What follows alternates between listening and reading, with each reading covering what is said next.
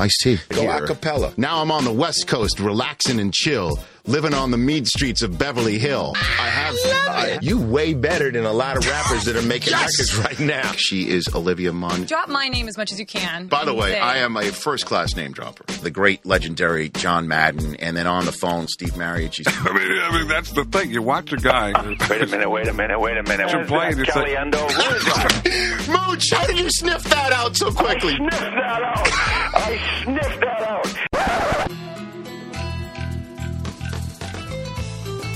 I don't download many podcasts, but when I do, I prefer the Rich Eisen podcast.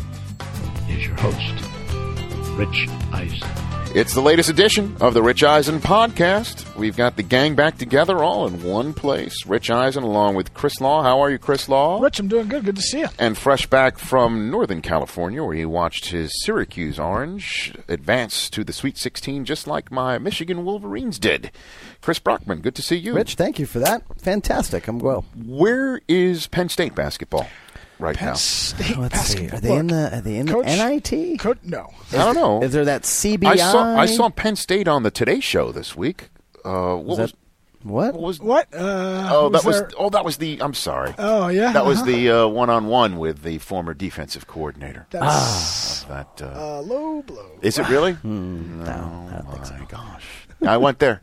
Yeah. I did go there. Wow. I'm on fire right Well, now. But just step back because, we're Well- less than a month from the draft. Things are heating up. We did get our first Big Ten win in men's basketball this season off of your number 4th ranked Michigan Wolverines. You mean that same Wolverines team that is advanced to the Sweet 16? Hey. It's all said and done. It's the here and now, and as you all know. There are 16 Do you know that teams left, and Trey Burke we're 2 of them. originally committed to Penn State and then ended up at Michigan? How about that? A Columbus, Ohio guy, too. Yeah. And so there's 4 Big Ten teams and 3 teams from the state of Florida. And Syracuse, two and Big the rest of the I didn't field. watch Florida Gulf Coast's game against Georgetown, so I didn't really know what everyone was talking about. I watched their entire second game against San Diego Dunk State. City? You're talking Dunk about? City. They are so exciting to watch. All right. It's insane. Yeah, somebody had a great tweet. It was like Florida Gulf Coast is that fake college and movies that athletes go to. Yeah, it's Thornton Mellon, right? Right. It's from back to school, right? Yeah, or like he got game like Big State and Tech U. Yeah, Florida Gulf Coast. That is funny. Yeah. But in the midst of all of the March Madness, we're moving forward with the National Football League's news. A lot going on. Right. On the day of the taping, it was Notre Dame Pro Day. Manti Te'o's most anticipated 40-yard dash when Mike Mayock and I interviewed him on the day that he ran 2 4.7s at the Scouting Combine. He said that he had been running in the 4.5s in his preps and expected to do so at the Pro Day in Notre Dame. And guess what he ran? 4.7. He's a 4.7 40 guy. Same way that I'm a 6.03 guy. You are what you are when you run the 40. That's right. And he's 4.7. The question is, what does that mean? Probably not a much. I don't know. I mean, the guy's basically, unless they do find Lene Kakua or another figurative one, I don't think his draft stock's going to be affected one way or the other. It really is what you make of the entire product. And that includes, obviously, the tape of what he's done. And he has quite the impressive resume that earned him second overall in the Heisman Trophy finish. But then there's the eye in the sky that never lies from the BCS championship game that everybody talks about him. He was not good. And in that regard, we have perhaps the foremost watcher of film on this podcast, Greg Cosell, longtime NFL Films producer. He was one of the driving forces behind the quintessential X's and O's football show NFL matchup that it's been on the worldwide leader in sports family of networks for almost 2 decades, right? Yeah. Longer. Filmed right out of NFL Films. Longer than Since 2 decades. 1984. Yeah, so Yeah. 3 decades, right? Decades. And so he's been watching film his entire life. And the last name of Cosell, if you are a football fan, which you are here, obviously, listening to this show, it is, in fact, related to Howard Cosell. He's his nephew. Yes. Uncle Howard. Uncle Howie. Wow. I want to talk to him about all that stuff because I'm a Cosell junkie. Yeah, we had him on last year. I mean, it's been a while since we've had him on. Never had Greg Cosell on this podcast. We've had Cosell on the podcast before. No, sir. I can't recall. I am the foremost expert as to who's been on this show and who has not. And he is not. Hold on. Unless, you busted out the Ouija board and got Uncle Howie on the show and were mistaken. No chance, pal. No chance I think at you're all. right. I thought we had him on for Unless it was that time I was on vacation and you got him on. No, we just had a couple of Penn State Oh, that's alumni. right. You only went with week. Nittany Lions on that show. Still waiting for the Syracuse edition of this podcast. Well, I'm on vacation next week. You got back to, we had the Red Zone edition with 2 Syracuse alums. You're good. I don't think, no. I mean, sure. I guess that works. So Greg's going to come on, and he watches a ton of tape. And what he's done essentially is he's turned himself into part of this cottage industry here, right? Yep. I mean, he's been an NFL Films producer for years, and he's been blogging about it and tweeting about it, and year after year after year, more and more people are seeking out his opinions. Right. And now he's in the mix. He's on our Path to the Draft He's program. making up TV rounds. He's been blogging for Yahoo, correct? Is it what Yep, you've been he doing? writes for Yahoo. He did blogging it up for for Yahoo? NFL.com's Combine coverage. He was one of the analysts. There he was. For, he was at the for our Combine with us. Yeah. And Absolutely. we'll be making his first appearance on this podcast. Man, how did I get that wrong? Probably I not have the no last. idea. The gatekeeper. I should know this stuff. You're a gatekeeper, no doubt. You're a gatekeeper. He also played college basketball at Amherst, so NCAA tournament. It's perfect time. There you go. Also, the pro day of one Vince Young today. I mean, could you believe we have reached the point where Former Pro Bowlers are now having pro former days. Pro Bowlers and top 5 draft choices are having a second bite at the pro day apple? Also just shows you how great Mac Brown is. Just like, all right, come out here. All the scouts are going to be here to see our prospects. Why don't you throw? Because obviously, in this new day and age of the read option, why wouldn't somebody want to He take might a have shot at second Vince life. Young? Yeah. Why wouldn't somebody want to have him as a backup? It's a little to bit start? like going back to your high school and trying to get in a pickup basketball game, though, to me. Like, I don't know. Isn't it a little odd? Weird? Well, you got to make all ends around? meet here. You got to make ends meet. So you think, based on his pro day performance today, he may or may not get... I don't know. You get all it takes is one, as you see every year. That's the phrase we say every year. Right. Who's going to trade up for Manti Te'o at the end of the first round? takes one. Who's going to go ahead and take Ryan Nassib maybe in the first round?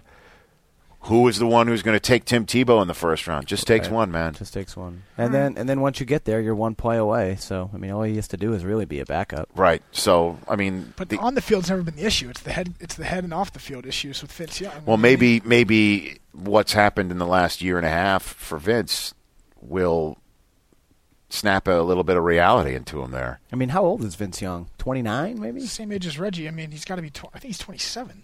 No. Well, I mean, you can look that up while I move on to the other news of the day, which is Elvis Dumervil being introduced as a Baltimore Raven. And it's always, it's funny. You always, it took me a few years to realize this, let's put it this way, in our job, that the non-playing season, as we say, is long season.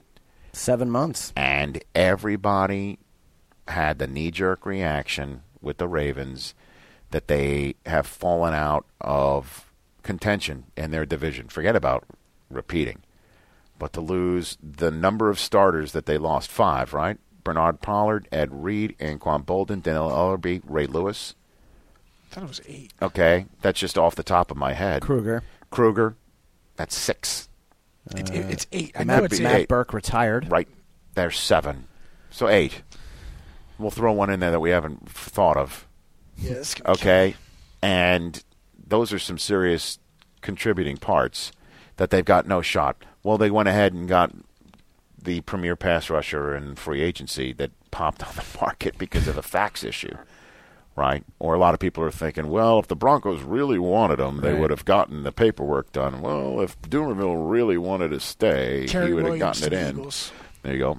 There's the 8th. So a lot of people are wondering what was that all about. Bottom line is the Ravens-Broncos game, just like the Broncos-Patriots game, just got kicked up a notch coming in 2013. A lot of folks are wondering maybe that Ravens-Broncos game in Denver is going to be your first game of the season because the Ravens can't open at home based on that whole baseball, football Rosh Hashanah. So strange. Odd triangulation of events that prevented the Ravens from opening up at home. Why is it that they can't play on Wednesday? Rosh Hashanah. Oh, gotcha. And Friday was They don't play on Friday You for can't high school play. football. I believe this. I've heard this, and I'm wondering if this is true. That the antitrust exemption that the league has and got put in place by Congress back in the 60s when there was the merger that came through, that part of that deal was that NFL cannot schedule games on Friday nights. because of high school. And that some of the grassroots politicians back then made sure that the NFL will never compete against high school. So I don't believe the NFL can do Friday. Now, they could have done Saturday, which would have been the second Saturday of college football season. Right. Or they could have just had the Ravens open up on Sunday Night Football. Which would have been pretty And just epic. had another fantastic marquee matchup that had nothing to do with the Super Bowl winner open the season on Thursday. Like and say, I guess like and say this, Patriots-Broncos. this is all completely, this is all completely conjecture. Right. Complete conjecture here, but I think the league wanted to keep at least one. They had to keep the tradition of the Super Bowl winner opens on Thursday, whether it's at home or away. They wanted that to happen, and now rumor has it that the Ravens will open the season at home, or they will open their home season on Thursday night for NFL Network's season debut of Thursday Night Football. In 2013. Peter King put that forward as an idea potentially being talked about in his Monday morning quarterback this past week, and I, for one, second that. I would love that. That'd be fantastic. We opened our season last year with Bears at Packers. Right. How about I don't know if we'll be able to pry loose Ravens Patriots. Ravens Steelers? Oh, that would be great. I don't know. If I would guess, it would be another AFC North battle. I mean, we got Cleveland at the Ravens last year, which was the opener of the season for the real refs. That also was a great. If you remember. It's true. That was the real ref opener. What is it? Joe Tessitore was waving to the I know. crowd. And then truly, one quarter in with some ridiculous helmet-to-helmet call over the middle. It was over. Booed like crazy. Truly took a quarter and a half for everybody to snap back to reality and treat them like the bums that they really are. Like the bums that they are. So Dean's going to appreciate that one. Dean Blandino, last week's what's his guest. kid, what's his kid think? That's what. Wasn't that great? That was fantastic. The VP of the top zebra in the National Football League. So I guess those are the top stories right now. That Doomerville comes in. Now, all of the Ravens' offseason moves have hit the defensive line. Everybody. Canty came in. Yeah. And they went ahead and got Doomerville as an edge rusher with Terrell Suggs. Who was ecstatic about the move. And he should be. And now everybody's like, hold on a minute. Okay, so no Reed, no Ray, no Ellerby, no Bernard Pollard. But there's sizzle with Doomerville coming off opposite edges. And Ozzie doing his usual thing in the draft. And maybe there's a lot of talent that's sitting out there week 2, week 3 of free agency that are ready to be picked up at bargain bin prices. Yep. It's never over, man. You can't make the snap 1 week into the new league year judgment on how a team's doing. It's crazy that the Broncos wanted him to restructure from $12 million down to $8 million a year, and he just signed a $35 million deal with the Ravens. Well, 12.5 guarantee. You knew his new agents were not going to. They couldn't. I'm sure they were chosen on the fact that we'll get you more money than you lost from Denver. And I believe I saw that, again, this was in Peter King's column, that he got $8.5 million, and the fax was for $8 million. So he actually made $500,000 more for this coming season. Jeez. It's all mind-boggling money when you think about it anyway. But that's what we're looking at. And Manti Te'o says no to the invitation to the draft in New York City. That's right. Smart move? Totally. Yeah. Totally. I mean, keep a low. But there's no upside for him to be there. I don't think so. You know, unless it's to meet people. I It's a big city. I think if I was a top prospect, I'm sorry, I had to go there. I think I would go the Joe Thomas route. Remember how he was like out fishing with his dad or something? Yeah, and we Skyped with him. Yeah, I mean, we got him on we got his reaction via Skype. It was pretty cool. I mean, even the big party at home with like 30 people seems a bit much these days. But going to New York City with your family, yeah, it's a pretty big deal. And that's part of the reason why probably Teo said no too, because the prospects appear on the CBS morning show, or they do the whole tour that day. They go to the New York Stock Exchange on Wednesday. They do everything. And for him to just spend it with his family and out of the spotlight with all of these questions, there's still, I mean, he will always have these questions, but they will peter out day by day. Yep. And then when he stops somebody on 3rd and short for his new team, they'll completely disappear for the fan base. For the other 31 fan bases, it won't. But he says no to his invite to New York City. So that's one less guy that we're going to be seeing in person. Shall we dial up Greg Cosell? Yes, let's get Greg on. Let's get him on. Let's talk about who is up for grabs in the 2013 draft. Our continuing coverage here on the podcast with an eye towards the NFL draft of 2013 with pro days in full swing and rumors swirling about. It rolls on with Greg Cosell, a longtime NFL films producer and now a self-made man in this morass we call talent evaluation in the National Football League calendar here. How are you, Greg? Rich, it's great to be with you. When is your pro day, by the way? Well, I'm glad you asked. When was Michigan's pro day? Let's put it that way. Or is it coming up? I don't know. All I know is they're still playing in the NCAA tournament. I'm taking that. I know that's a different sport, but, I'm No, sure that's you're fine aware. with me. They are playing in the home of the Dallas Cowboys, the Jones Mahal, against Kansas on Friday night, and I can only hope they fare better than the last Michigan team that played in that building. One of the many tapes on Alabama, I'm sure you have been studying. Yes, and hopefully there won't be an ice storm this time in Arlington. That's another one. Let's hope that happens with all the craziness with the weather. But That's right. So give me an idea of how you spend your day right now, Greg.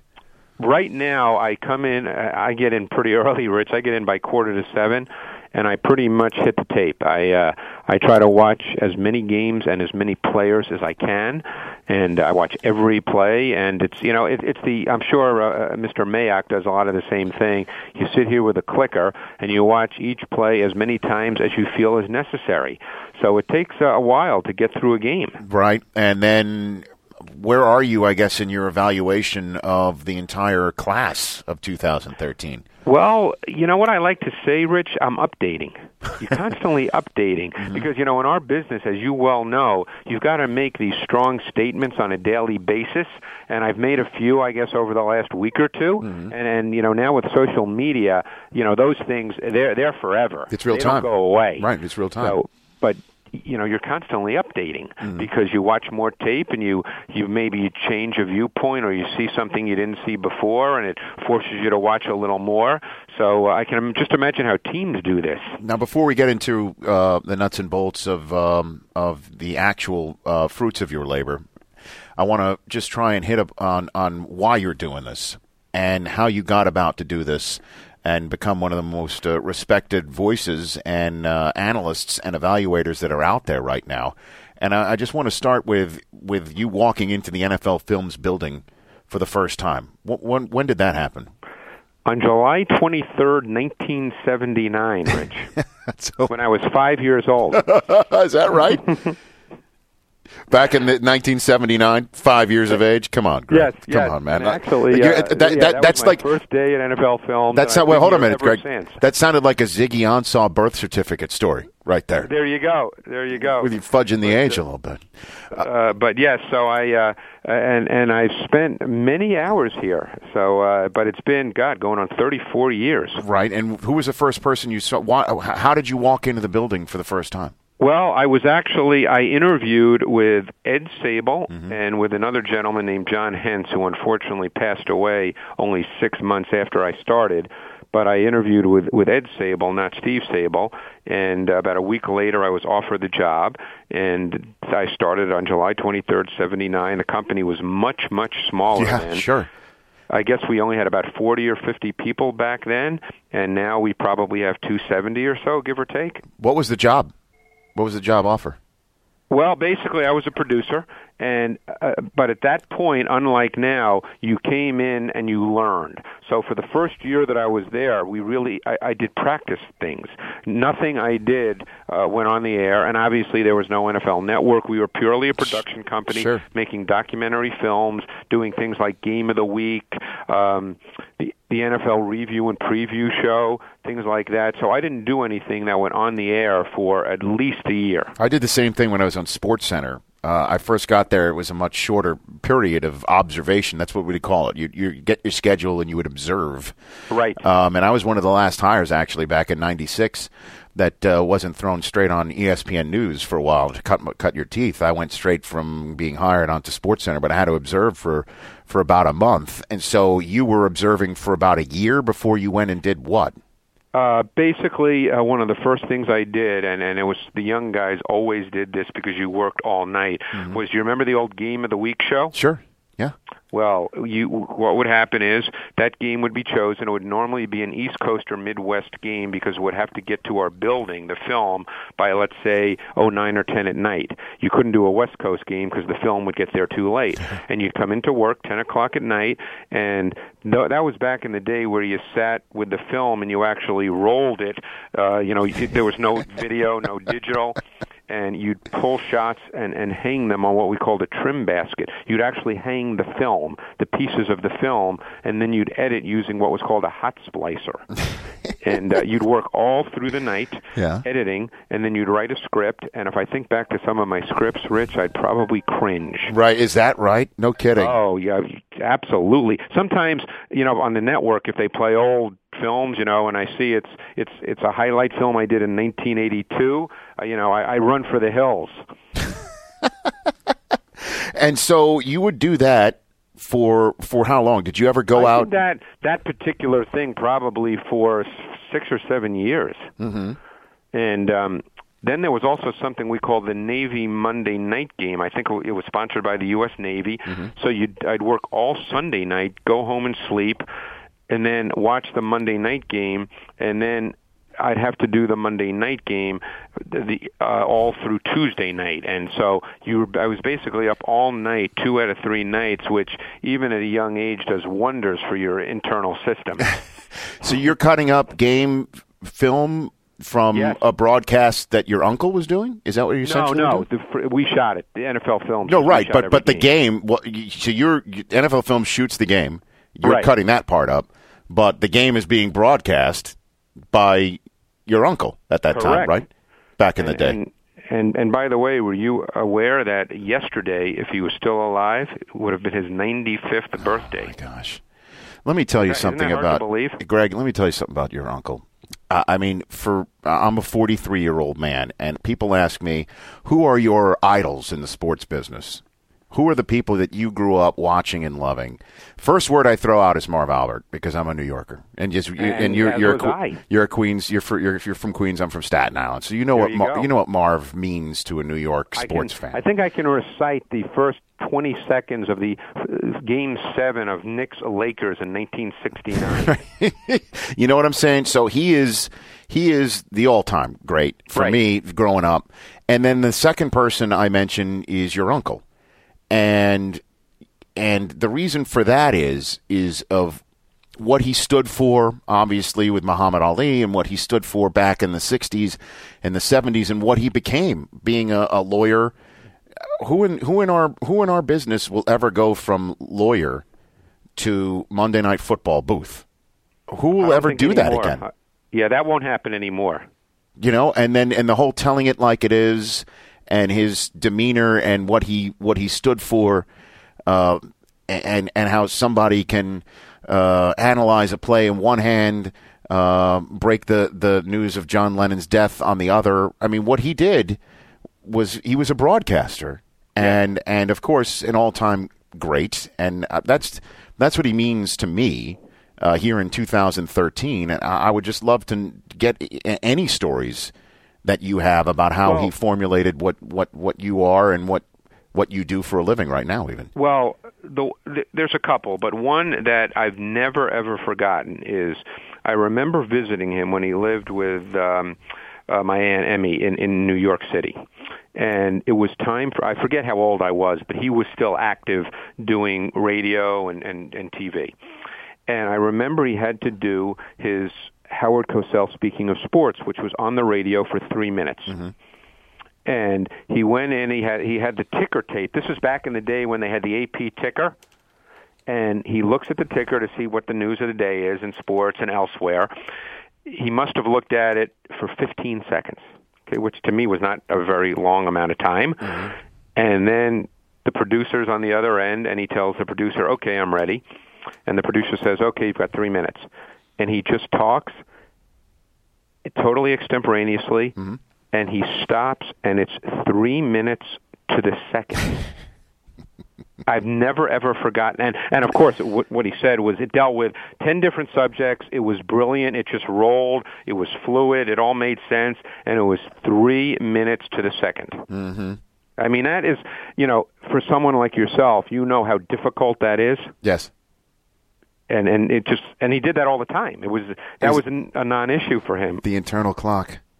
It's incredible. Yep. I mean, and I met him once, and I'll never forget. It was in the Yankee Stadium press box in the early 90s, and I worked for the Staten Island Advance newspaper.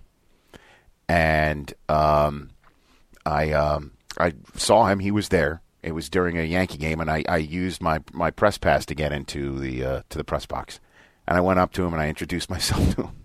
And he looks at my media guy, my tag, my press pass, and he goes, "What erstwhile newspaper do you work for?" And he looks down and he goes, "The Staten Island Advance," like that, and just laughed, shook my hand, and walked away. And it was just one of the greatest moments I've ever been run over by somebody. Well, it's probably a good thing, because one of his all-time great stories, which he, of course, you get to know all the stories. It's just like my dad, his brother, who would tell the same jokes all the time. But, the stories are always, if Howard meets you or sees you and you're with your wife, he, of course, says to your wife, how terrible he feels for you because you've married this man, and of course he has his own inimitable way of doing that, which I can't quite do, but yes. That was always one of his great moments. That's right. And a lot of people, with and what he would do outside of his career in sports, I'm a big Odd Couple fan. He had some great classic guest appearances on The Odd Couple, and he had his own variety show. That's right. In which the members of his comedy troupe, were called the Primetime Players. And so when Saturday Night Live came on the air in the mid-'70s, their nickname was the Not Ready for Primetime Players, sort of poking fun of your uncle's now, it's funny variety show. I was in college then because I remember my parents went to see the show. It may have been the first one in New York. I couldn't go because I was in college, and I think that was a year or two before Saturday Night Live started. Mm-hmm. I remember Saturday Night Live, if I'm not mistaken, started in 75 or 76, yeah. And I believe Steve Martin was the first host. And then, they call themselves the Not Ready for Primetime Players because, Howard Cosell had the Primetime Players. And so was he part of the reason why you were interested in working for NFL Films at all? I get asked that a lot, and the answer is probably no. I grew up, and of course, when I was growing up, that's when he was in his prime, and they lived a little too far away for me to see him regularly, so I just kind of did my thing. I mean, I started playing sports when I was 3 years old. I played sports. I played basketball and baseball in high school. I played basketball in college, so I was always into sports and really just wanted to do that if I could in my career. Mm-hmm. So I was told after the fact that I believe Ed Sable, who knew my uncle well, contacted him after I applied, so I have no idea how that went, but it wasn't. I didn't apply for sports jobs and for the job at NFL Films because of my uncle. Right. So your uncle's Howard Cosell, you're interviewed by Ed Sable, and you essentially work with Steve Sable your entire professional career. Do you ever sit back? Those are some of the all-time That's greats what I'm that saying. you you knew Steve. Was there a better human being than Steve Sable? No, there wasn't. There really wasn't, Greg. And I miss him. I've never met I've never met a better raconteur in my entire life. And, of the many obviously awful things about what happened with Steve, the one that really always got me was after his seizure, his loss of memory, and that he still had the spark. When you met him and you saw him, he still slapped you on the back and had that smile, and then, but just the ability of just like, one football story would spark 10 encyclopedic type, knowledgeable, at his fingertips type stories. Yeah. That was my favorite thing about him. He would just go on, and you would just sit back and marvel at it and soak it in. Well, that was the thing we always talked about here that was so sad before he passed, was that the greatest storyteller ever couldn't tell stories anymore. Mm-hmm. It's the truth. Yeah. But obviously we remember him for the way he would tell stories. And without question. I mean, our first Super Bowl that we covered, Greg, was in Houston. It was the New England-Carolina and Super Bowl. And one of the first interviews we did was Steve sitting down. And I asked everybody, part of the crew, what do you have a question for Steve Sabol? And I got 20, 25 of them. And I asked them all because we just kept going. It was the interview had to go about 20, 25 minutes. And not all of that obviously could make air. Now it would be a podcast, But absolutely. But it was incredible. And the story that he told that blew me away, I asked him, it was one of our APs had a question that I asked him, which coach did you have to bleep out the most after wiring him? Could you guess which one? Because it blew me away what the answer was. Well, Greg. I remember that Jim Hanifin was always an issue. It wasn't him. It wasn't him? No, it was one that you would not expect. Oh, Marv Levy. Yes. Yes. Yes. Yes. The guy who said the word over-officious. Yes, yes. Needed to be bleeped He wasn't out. really using that Harvard education that much in those moments. It was Marv Levy. That's right. He had to be bleeped out the most, man. No. Well, it's funny because, as you can appreciate, because I've been here so long, I've seen, pretty much all the wires, so I'm well aware of the things that will never, ever see the light of day. And one last one on this before we start turning to the here and now. Is it true there is an archival gold mine of John Facenda outtakes where he works as blue as you possibly can get? He was, but you know what, Rich? Yes. I don't want to say I had the pleasure because I worked with John numerous times, but I was the last one to work with John before he passed. No kidding.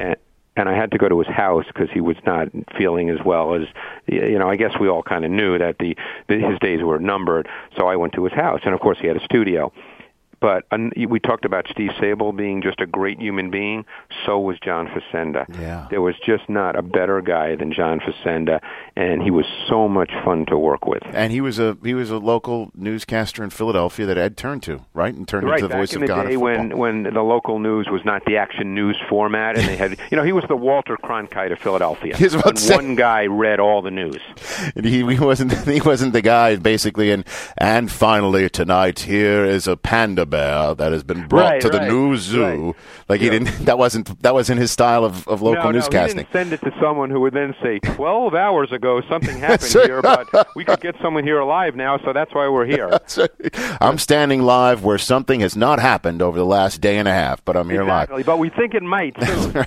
Right. At Monday Night Matchup that you were talking about turned into NFL Matchup, which is what Sal Powell and Jaws and Merrill Hodge and everyone points to in many ways as the quintessential X and O's football show. Well, I certainly like to think so. I don't necessarily say that a lot, but as long as you mentioned it, I can jump right in on that and agree with you. Well, people say that. Obviously, I work for NFL Media. We feel we've got ourselves some great, shows. Well, there was a great example, though, of Steve Sabol, because in 1984, believe it or not, I'd been here 5 years. And he came to me and he said, you know what, I have an idea for a show that's never been done, and people will say it can't be done, and you're the guy to do it. Mm-hmm. And it was Matchup. And it became my show right from the start. And believe me, for years and years, Rich, everybody said, oh, no one cares about the game that way. But we were fortunate. ESPN was still in its formative years. They didn't even have NFL football yet back then on their network, so they were just looking for programming.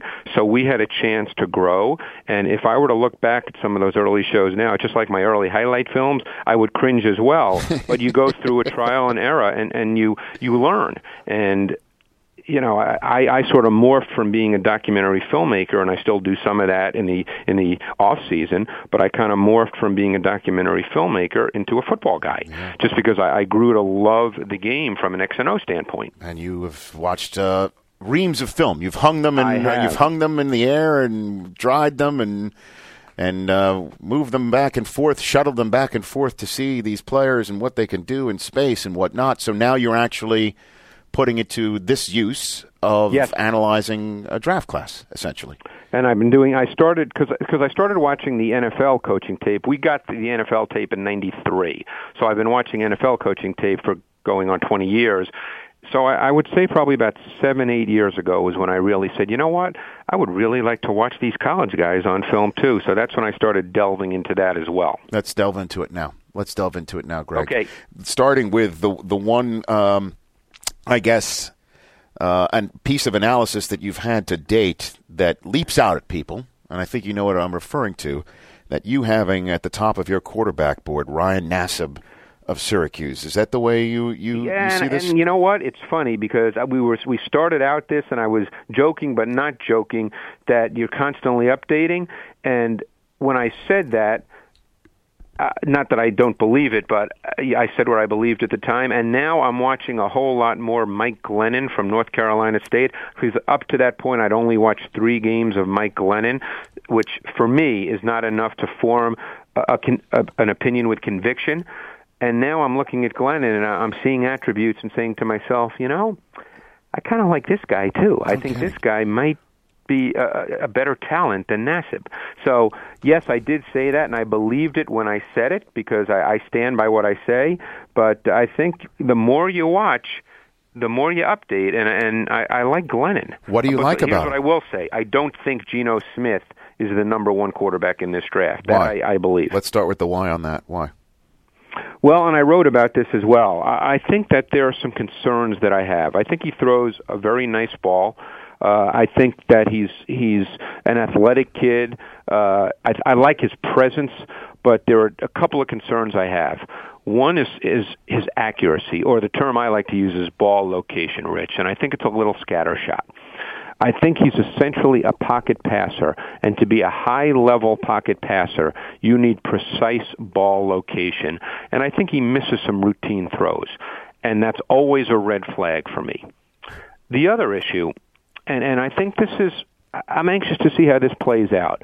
It's a term called slow eyes.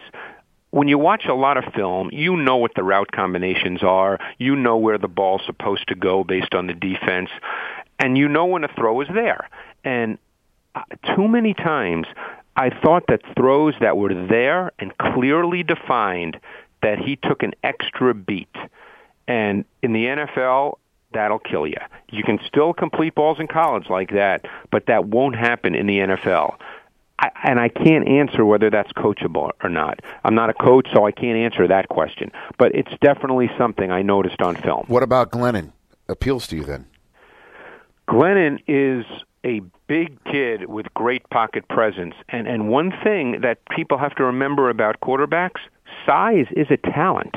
We don't think of it that way, but when you're big and tall and you can stand in the pocket and deliver the ball with bodies around you or when you're getting hit, that's a talent. And I think he has that talent.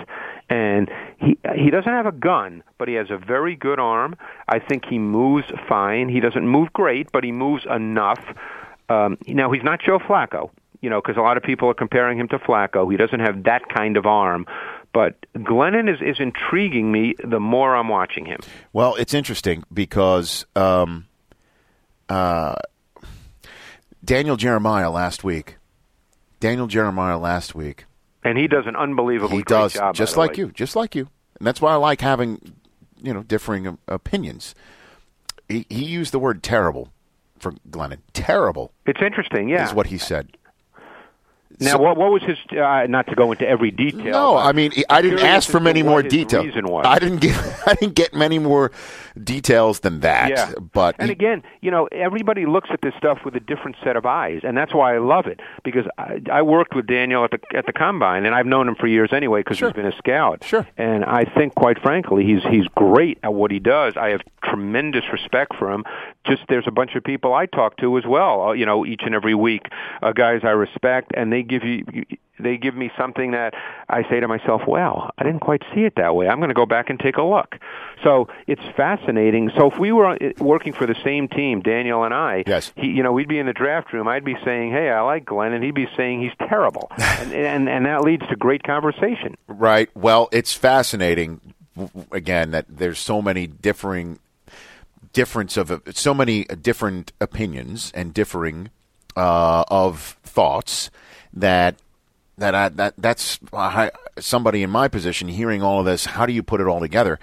He believes Geno is the only first round draft choice that's in the quarterback spot. Right. The only one that gets first round grade. How many do you have in your first round with a grade?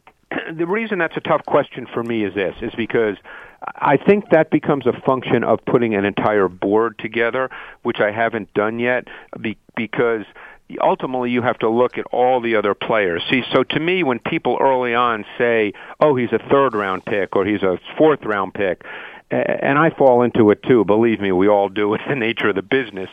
But that's an abstraction. You have to look at each draft in its given year.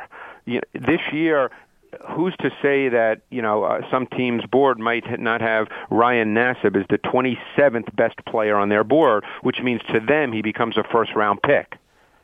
So it becomes a function of all the other players, much more so than just the quarterbacks as an isolated position group. Interesting. So how many do you have in the first round?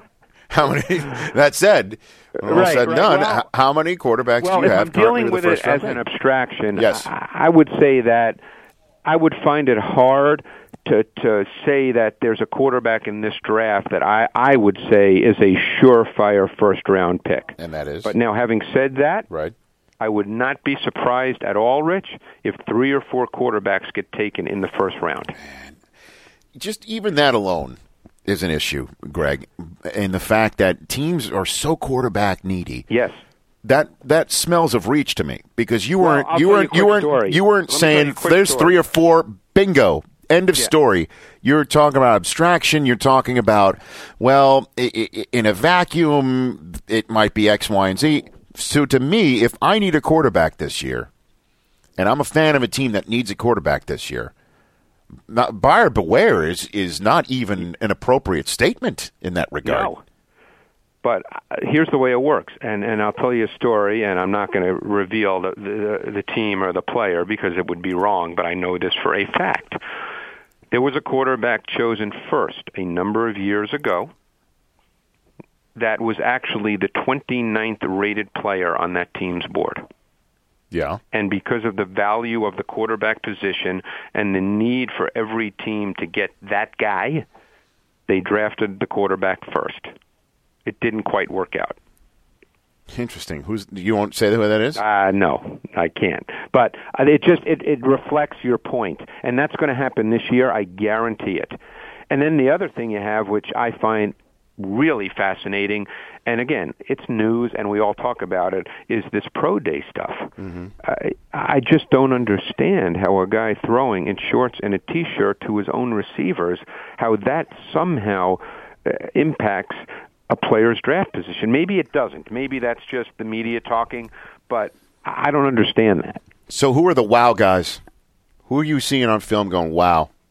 At any position? Hey, give me one. Give me some, because I'm looking for them. I'm the guy who's doing the so-called gavel-to-gavel coverage, even though there is no gavel. Well, I'll tell you who so far my favorite player on tape is, and that's Sharif Floyd from Florida.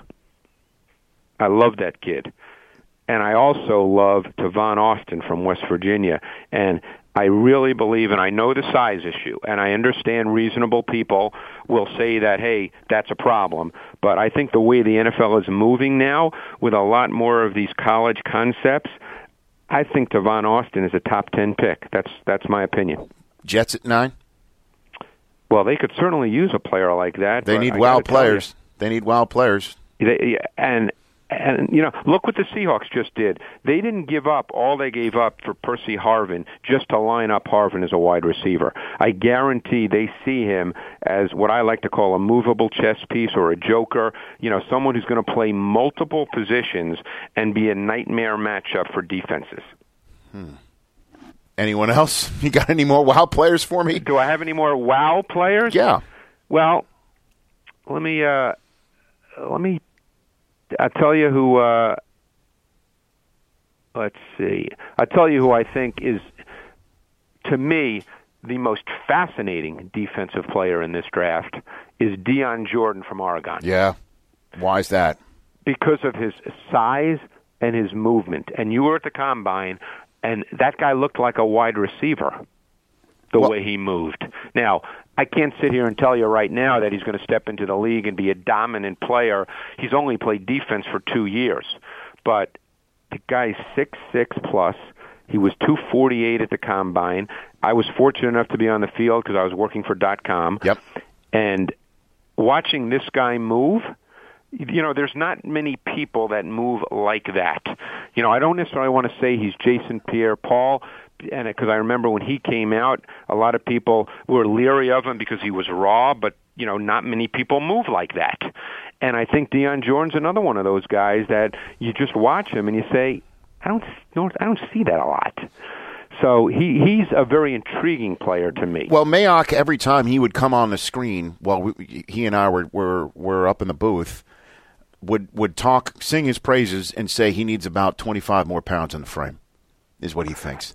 And I'm not going to disagree with Mike, but that may or may not be true.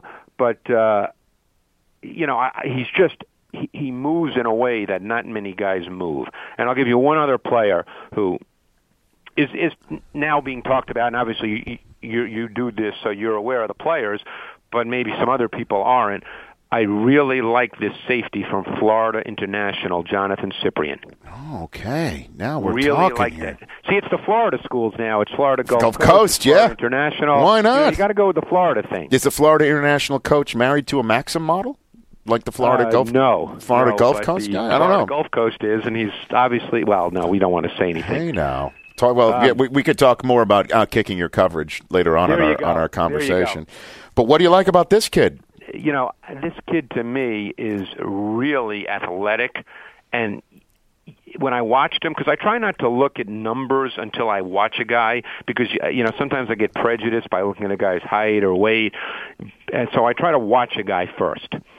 And I couldn't believe that he was 220 pounds and the way he moved. He had an interception against Louisville in a game I watched that was just unbelievable. He came from the middle of the field all the way to the sideline. For a second, it looked like Ed Reed. And wow. I just think this kid, he may be, I don't think he'll be the first safety drafted, Rich, but I think he could.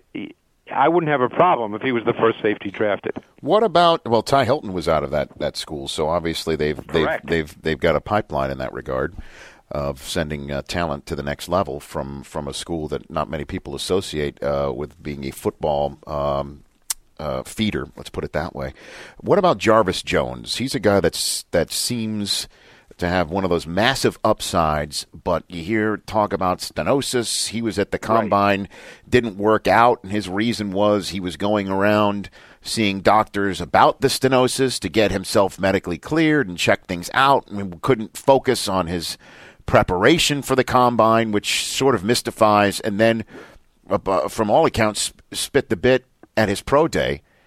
And yet you take a look at his numbers at the collegiate level, and they are eye-popping, to say the least. Where do you stand on this young man? Yeah, and his film's very good. So now it comes down to the film versus the other factors. And again, I don't get a chance to talk to these kids, so I don't know Jarvis Jones. I don't know what he would say in response to just the things you mentioned, which are clearly red flags. I can only tell you that on film, he's a top 10 pick.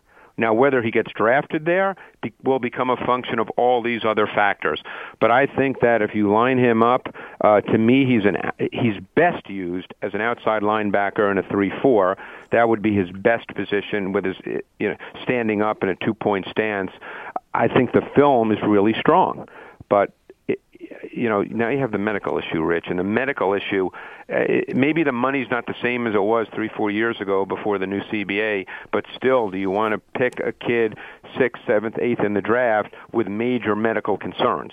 A few more questions for you. The eye in the sky, what does it tell you about the best offensive tackle available and thus potentially the top pick in this draft? I think that, to me, Jokel and Fisher are very similar players. They're very comfortable movers. I don't think either one is at the level of, let's say, an Orlando Pace, Walter Jones, Jonathan Ogden. I wouldn't put them at that level. I think they're good athletes, not exceptional athletes. I think what makes them so good is their efficiency, snap after snap after snap. I went through numerous games of Jokel from A&M, and you don't see a bad play. You don't see him off balance. You don't see him recovering because he got beat. His balance and body control and ease of movement is remarkable, snap after snap after snap.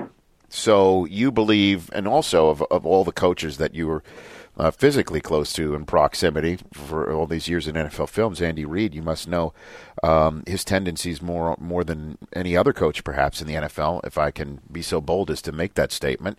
What do you think he's going to end up doing with that first overall pick? Well, I'll tell you what I think it will come down to.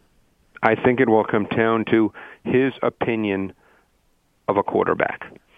And because, remember, his first pick with the Eagles was Donovan McNabb, and it was the second player chosen in the draft that year. If he, for instance, thinks that Geno Smith is that guy, I would not be surprised for a second, Rich, if he took Geno Smith. Even though he just got Alex Smith for it, too. Yes, because that would create such a stink. What a stink that would create, Greg. If he went ahead, what a stink! Right. You use and it I'm too. not saying he's going to do that. No, I know that. I'm just saying if he thinks he's that guy, because look, we all like Alex Smith. That's not the point. But Alex Smith is not that guy. So if Andy thinks that Geno Smith, let's say, we're just using him as the example here, is that guy, that would not surprise me for a second. Oh man. Poor Alex Smith, and just we're just in a hypothetical moment. Right. I mean, poor Alex Smith. What does the guy have to do? What does the guy have to do? Because if Kyle Williams holds on to one of two punts 2 years ago, Alex Smith is a Super Bowl quarterback. That is correct. The reason why, I mean, obviously they did struggle offensively against the Giants in that NFC Championship game that opened the door for special teams play to affect the outcome. You can definitely say that. But still, I mean, you choose it. You send him for you're one of the many who have this evaluation of Alex Smith. The question is, will Andy Reid, after having spent the two on him, if he goes ahead and drafts Geno Smith, Mayock, myself, Mooch, whoever's on that desk, Irvin, Marshall Falk, we're just going to sit there and go, poor Alex Smith.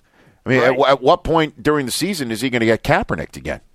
Well, it's the only question you if that happens. Great hypothetical, though. What if indeed Alex Smith played in the Super Bowl the year before and then got hurt just like he did this year? Would the same thing have happened? Yeah, maybe, because it would have. I bet it would have. By the way, I bet it would have. It would have just added an extra dose of outrage for some people in the media to umbrage that they took with the move. It would have just ratcheted that sense of it up.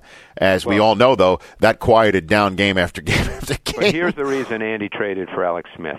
He did not want the quarterback position to be the albatross around the neck of his team. Question, Greg. Alex Smith is not a star, but he's efficient, competitive, and now whatever they decide to do, because the Chiefs do not have terrible talent, Rich. No. They're ready. I think they're ready, Greg. Yeah. So right now, what Andy did is he made sure that the quarterback will not kill his team in any given week. Well, it's just smart. You got to do that. You have to do that. Because certainly, because he's clearly not going to keep Castle. You can't have Pioli's guy as your guy moving forward. You can't do that. No, I think he's already gone because I think But at least Alex Smith is efficient. He's not going to lose games for you. I think the Smith trade gives you a window into Andy Reid's thinking of this quarterback class. In all honesty, I agree with you, by the way, because I guarantee he had studied them before he made that trade. Because if he felt that there was one available that was that guy, then why would you give up a second-round pick? But if Geno Smith is that guy, boy, what a stink that would create. So he is. Again, maybe he's already made that decision that he's not, and that's why he traded for Alex Smith. Could Geno be Jacksonville or Oakland's guy, do you think? Yeah, look, the reality is, even though I don't feel that way, but I'm not really relevant to this, I think that he will go top 5, top 10. And you think that would be a bad move by whoever takes him? You can say it's a move I would understand, but not agree with. Okay. Because of the nature of the position. What is your sense, while we're on this subject, of the future of the read option in the NFL? And how do you think it's going to develop? Do you think we are seeing the future with Kaepernick, Cam, Russell Wilson, and so on and so forth? Do you think this is the wave and that we will see people draft accordingly next month? No, I don't. I think that there'll always be a few quarterbacks that can do it effectively. And by the way, there's only a few percentage-wise that can do it effectively. Will teams use it just as a change-up?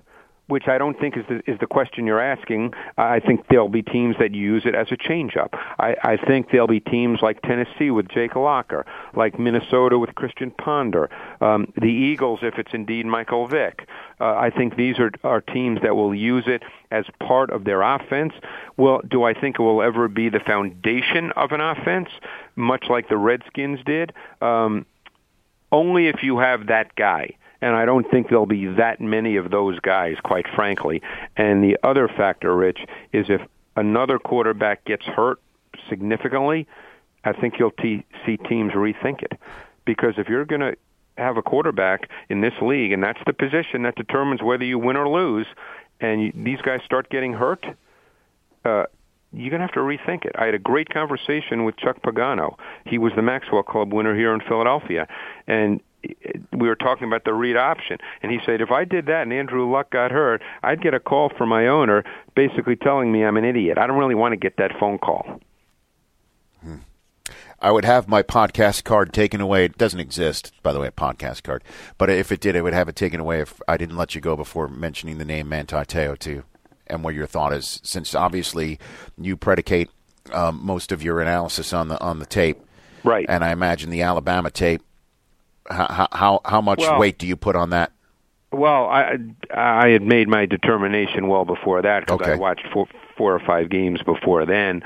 I think Manti Te'o, quite honestly, and this is purely a tape response, nothing else. Never met Manti Te'o. I think there's a lot of guys like Manti Te'o. I think he's a solid inside linebacker who will be a base personnel player in the NFL, meaning he'll play when the offense has their base personnel on the field. I don't think he'll play in nickel or dime sub packages. So I think, quite frankly, there's a lot of guys like him. Now, that doesn't mean he won't be a nice player, but I think if you look at Manti Te'o and compare him to other linebackers that have come out, I think that John Beeson was a better player coming out. I think that James Laurinaitis was a better player coming out. I think Paul Posluszny was a better player coming out. So I think there's a lot of guys like Manti Te'o, but I think he'll play in the league for a long time and be a solid player. Greg, I appreciate the time, truly. Oh, Rich, thank you. No, you bet. Congrats on everything that's happening with your burgeoning career of being a top talent evaluator in our season of evaluation, Greg. Thanks, Rich. And folks can follow you on Twitter. Can follow you on Twitter at Greg Cosell. That's correct. At Greg Cosell. Thanks for joining us, Greg. Thank you. Greg Cosell, everybody. Greg. A great first foray into Yes, the Rich Eisen podcast. you're correct. I mean, we touched a lot there with his uncle. Well, I mean, think about it. As we talked about, Ed Sable interviewed him and hired him, and then he worked with Steve Sable for the lion's share of his NFL Films career. That he knew the start date off the top of his head. That was July 23rd. Do you remember your start date? July 23rd? I do remember my start date here. You do? What was it? My first day was August 2nd, 2010. Okay. And I got the call the week before my wedding, actually, that I was getting the job. So okay. Worked out well. Do you remember your start date here? August 13th, 2009. I don't remember my start date here. It goes to show where you were in your career versus where I don't we remember were in because ours. I know we launched on November 4th, 2003. I know that was our first day, Right. but I forget when my technical start date was. Well, do you remember yours? Let's just going from NorCal to ESPN. Like that was your big. I don't remember the exact. You remember start your date. first? No. What about your first? Your first Sports Center? I remember it was March. It was March Madness. I remember that's what it was. I remember it was a Sweet 16 March Madness. That I remember. Really? The Saturday. And I remember I did it with Larry Beal, Sir Lawrence of nice. Beal. Aloha means goodbye. Aloha means goodbye. Poor Larry Beal, because I did. I did my first two with Larry Beal. Nice. And my first one I did with Larry, I remember it was a half-hour Sports Center. I think it was like the 7:00 Eastern Saturday Sports Center. Right. During March Madness, so they buried me, okay, like just in case the newbie was going to blow it.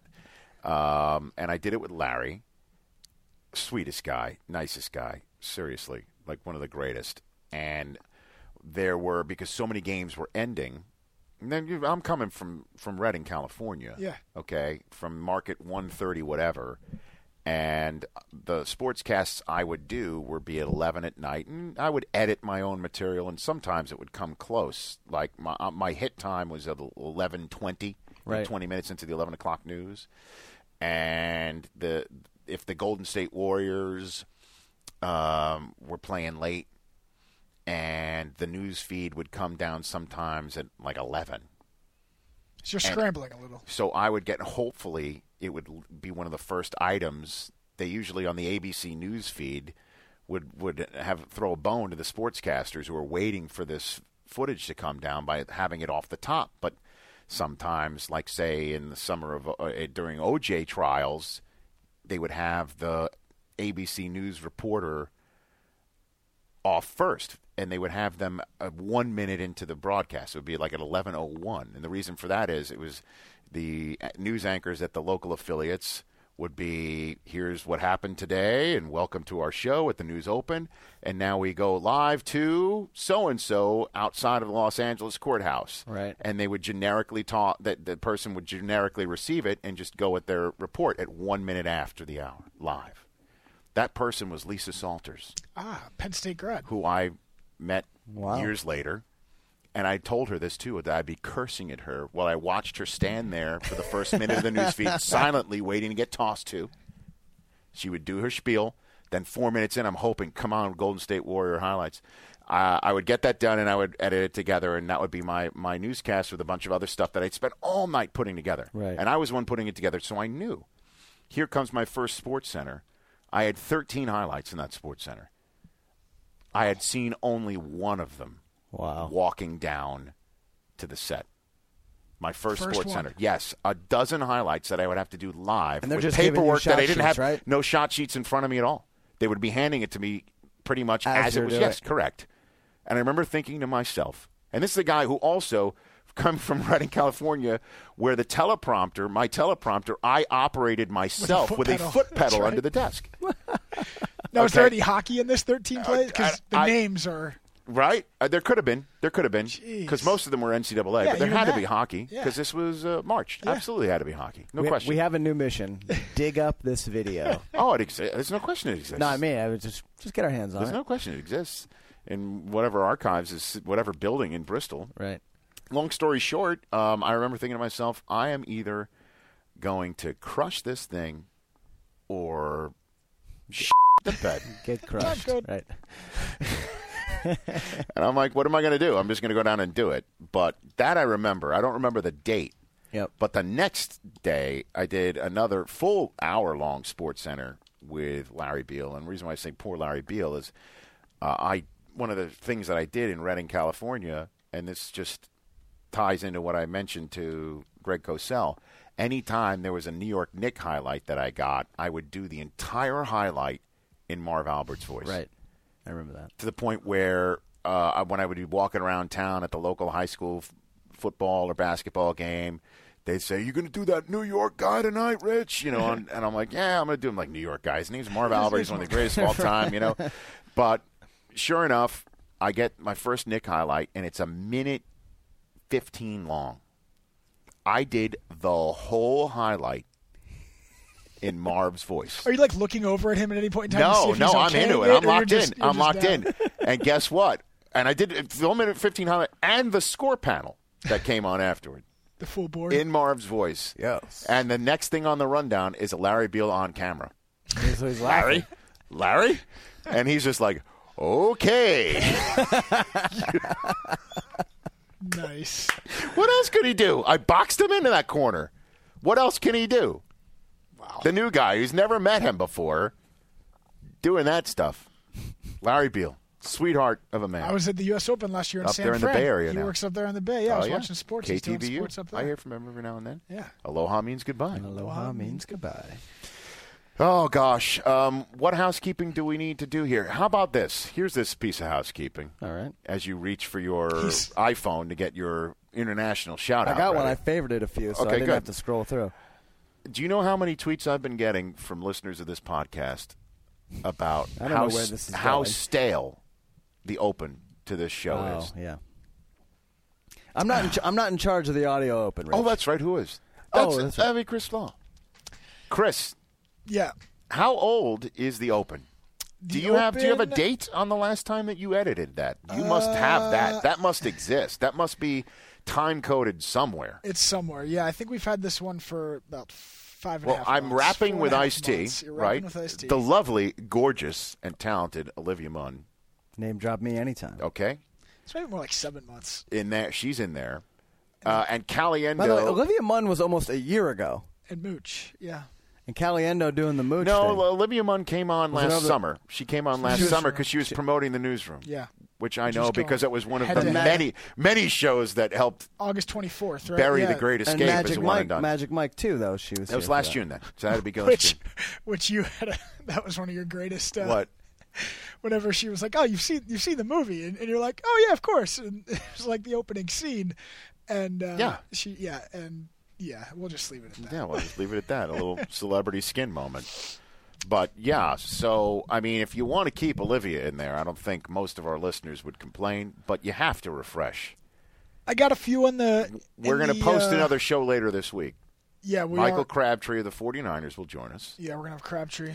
I will try my hardest. I will get one cut. What was that? That sounded conditional and then definitive. It was like, I'm going to try. Oh, but I'm going to do it. What was that? We're a little. So the season ends. We lose a lot of our. Your seasonal employees. Yes. So there's a lot that falls back on some of us to do. So our room has, we have less people working in there. We're picking up slack in other departments, and Do I hear music playing? Is there music playing? there's really no excuse. I will get on it. It's a lot to live up to, though, because it's a good open. The last one was good too. I need to. So is this podcast? It's priority numero. No. I'm trying to figure out what you're saying to me here. In your multitude of duties, Yes. the many different important tasks handed to you, Yes. placed in the Chris Law bucket by NFL Media Management. Yes. Is this like a boutique project? No. This podcast? Is this a luxury? What is this? Is this a hobby? Is this like a Bo Jackson hobby? Not at like all. you that you play, you do other stuff, but this is your hobby? I mean, what is it? There's funneling of priorities is what I'm trying to manage here, and this is very, very high, if not the highest up Did you have to there. schedule a meeting to come up with that phrase? By the way, my fantasy team name for next year. Funneling of priority. priorities. That's my fantasy football team. That's amazing. All right. Funneling of I priorities. might be going to USC. Write it down. I might be going to USC's Pro Day on Wednesday. I'm out of the office. I've been gone. Okay, here we go. Do you need me to do it? Wow. Can the kid edit? Can you operate a Final Cut? Can the kid edit? Dude, have you seen our television show? Well, he's got an editor. He's got a maestro in front of him. No, he does the great work of it up helping now. what goes in, but We are mixing talking it about up physically now. creating. Okay. Actually, I might be busy this week watching my college basketball team. Yeah, that's it, boy. And we all come full That's it. circle. They're going back east, too, right? They're going to be Washington, in a D.C. regular actual time zone. Washington, D.C. Who are you playing? Who's Syracuse playing? Indiana. Oh, boy. Thursday night. The Harbaugh in-law. Yep. Oh, great. Yes, sir. And I got to say, they're beatable. They are beatable. Temple had him on the ropes. Let me tell you, everybody can win this thing now. Everybody can win this thing. That's right. I don't put Florida Gulf Coast. Well, LaSalle, I don't put anything past anybody. The Southwest Philly floater, by the way. How about So first great. grade? You feeling good about the Wolverines? I do. Final Four? I do. The DNA. Hardaway's kid and Big Dog's kid. And the Big Dog. How smooth is Big Dog's kid? He looks like his dad a little He bit. plays like Big Dog. If Hardaway and Big Dog Jr. can continue to make their outside shots, they're going to be tough to beat. But Trey Because Burke Trey Burke was invisible, essentially, this past weekend. You got Kansas. I know. And I think they're vulnerable. Well, they got a big They got a huge I mean, mastodon. they were down 9 at the half and then Right. one on fire. It's going to be fun. Their center's name is, in fact, named Whitey, correct? Maybe I think Isn't that where, Oh, no, I'm sorry. rearrange the letters a My little bit. bad. My Do I have bad. to bleep that? No, are we good? No. Just rearrange the letters a little bit. Yes. Well, the other thing you were talking about that. I feel good about my team, but who knows? We're in the Jones Mahal, and the last time that, as I mentioned, Michigan played there. Just to put It a did not go capper well. on our guy Greg Rosenthal or Greg Cosell. Yes. Who did you think when he was saying the quarterback that he heard was in the 29 to 30 range, but was taken first overall in a draft recently? Who do you think he was alluding to that he wouldn't answer? You have any? I mean, It could be Alex Smith. to me it kind of rhymes with like Schmo-Marcus Muscle, but I'm not really sure. I don't know. But No, because Mayock said that Russell had the greatest workout he'd ever seen. Well, I don't know. I don't know if he said that. Did he say that? I don't know. I mean, who knows? But we've created ripples already with our Their quarterback evals. yeah, with Cosell and Daniel Jeremiah. Have we already created ripples? Is that what's happened? Yeah, because Dan, we have we had a writer in here who was writing some of the stuff that Dan Cosell was Hanzus, saying. right? Yeah, Dan Hanzus, who went on the red carpet with With your Brockman. guy. And he's not a seasonal worker. He's here and he's got jobs to do and found time for the podcast. Is that what you're saying? well, the request was put in by yours truly to get somebody to. So you have pull. You have minimal, pull. Minimal. You have pull. Okay. Minimal. All pull. right. I'm just maybe that's But I'm not saying. I'm just saying. you Okay. had See, he brought was up here, and his comments from Daniel Jeremiah last week, which I have those if you want to hear. Yeah, those let me hear back. this again. Yeah, here's what Daniel said last week about the quarterback crop this year. Let's hear it. Look at some of the guys that we have, the quarterbacks. I mean, Gino, look at their team. They kind of fell apart. E.J. Manuel, I looked him up. Yeah. He's played 7 games against top 25 teams, 6 touchdown passes in 7 games against top 25 teams. Mike Glenn at NC State was terrible. Ryan Nassib, Syracuse, just kind of middle of the road. Matt Barkley, USC, fell apart. Tyler Wilson, Arkansas, was terrible. Tyler Bray, Tennessee, was terrible. Matt Scott, Arizona's average. So these guys weren't good enough to lead college teams to big-time records. So to me, that's a major red flag. So for those scoring at home, there were 3 terribles, 2 fall aparts, and 1 average. One average, yeah.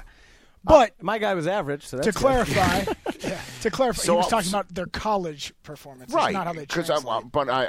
So he wanted to have that clarified. Well, Dan, I guess. Because I said to Cosell that he said that Glennon was terrible. Yeah, because But Glennon not was like his number not one. his prospects Not his- yeah, 'cause- moving forward. Exactly. 'cause He's he not has Glennon terrible as a third. prospect. He was just terrible at college. Just terrible. But he on won't the be terrible moving forward. Our buddy DJ, he wanted it clear. Well, because I think what happened was Dan went up to him. He was like, "Hey, I'm going to write up this story." It's a game of telephone here. It's a game of telephone. Hanzus is a muckraker, and went down to Daniel and said, "Well, guess what he said." Right. But I did also see Daniel in the newsroom in the last hour, and I told him, that I'm going to speak to Cosell, and he really liked Glennon, and you think he's terrible. I'm glad we have clarified. He has we're Glennon stirring the pot. Third on his board at quarterback. Third on his board of a very terrible board. Terrible. 3 terribles, 2 fall aparts, 1 average. Can we get a Bill Walton voice? I promise to have a new open for the show by next week. I will try and get one for the second half of this week. No. We have another show. Okay. This week. I'm on vacation next week. You are. Great. Have an open for a show that I'm not doing. That we're going to host. Are you going to do it? I think we might do. Here's what we'll do. We'll put up a poll question. No, we're not. No, doing we're not. That. We're just going to do the amount of time it will take you to put up a poll question, we'll be able to put at least one soundbite into your final cut. Okay, fine. Hey, you know what has to be in there? Rich's fantasy rant about LaShawn McCoy. Yeah. Yeah. That's got to be there's in a few. Keep it up. You're going to lose. The keep it up. You're going to lose story. Stone Street. I mean, now we're getting into last year, middle of last year stuff. Oh, but it's all fresh. It's because we haven't had a new open in forever. God, how insignificant does NFL media management view this podcast? If you don't have time to do an open for it, I can do an open. I've been every traveling half year. I can do it. We need fresh opens every couple months. I'm not even asking for that. I can do it.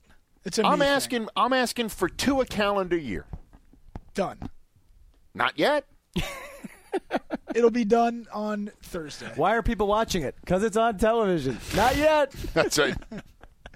Good Seinfeld International reference. shout out, Rich. Yes. Sharn Llewellyn is a Wales Steeler fan. Why wouldn't it be?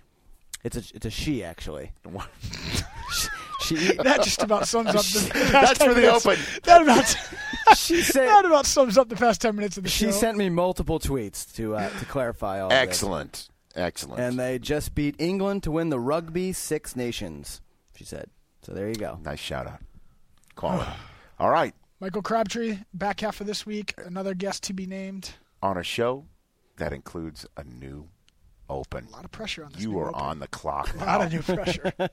Chris Law is on the clock.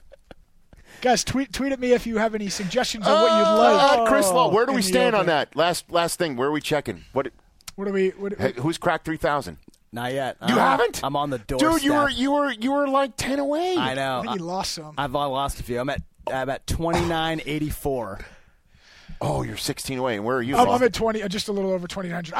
He was up on me for a while. I went up on him, and then the red carpet. The red carpet blew me up. Oh, the power of the Academy Awards. I picked up like 300 on the red carpet. So. Yeah, so he's up on me. All right, at Chris Law and at Chris Brockman on the doorstep of 3,000. At Rich Eisen for Happy Eisen Podcast signing off. Stay listening, my friends.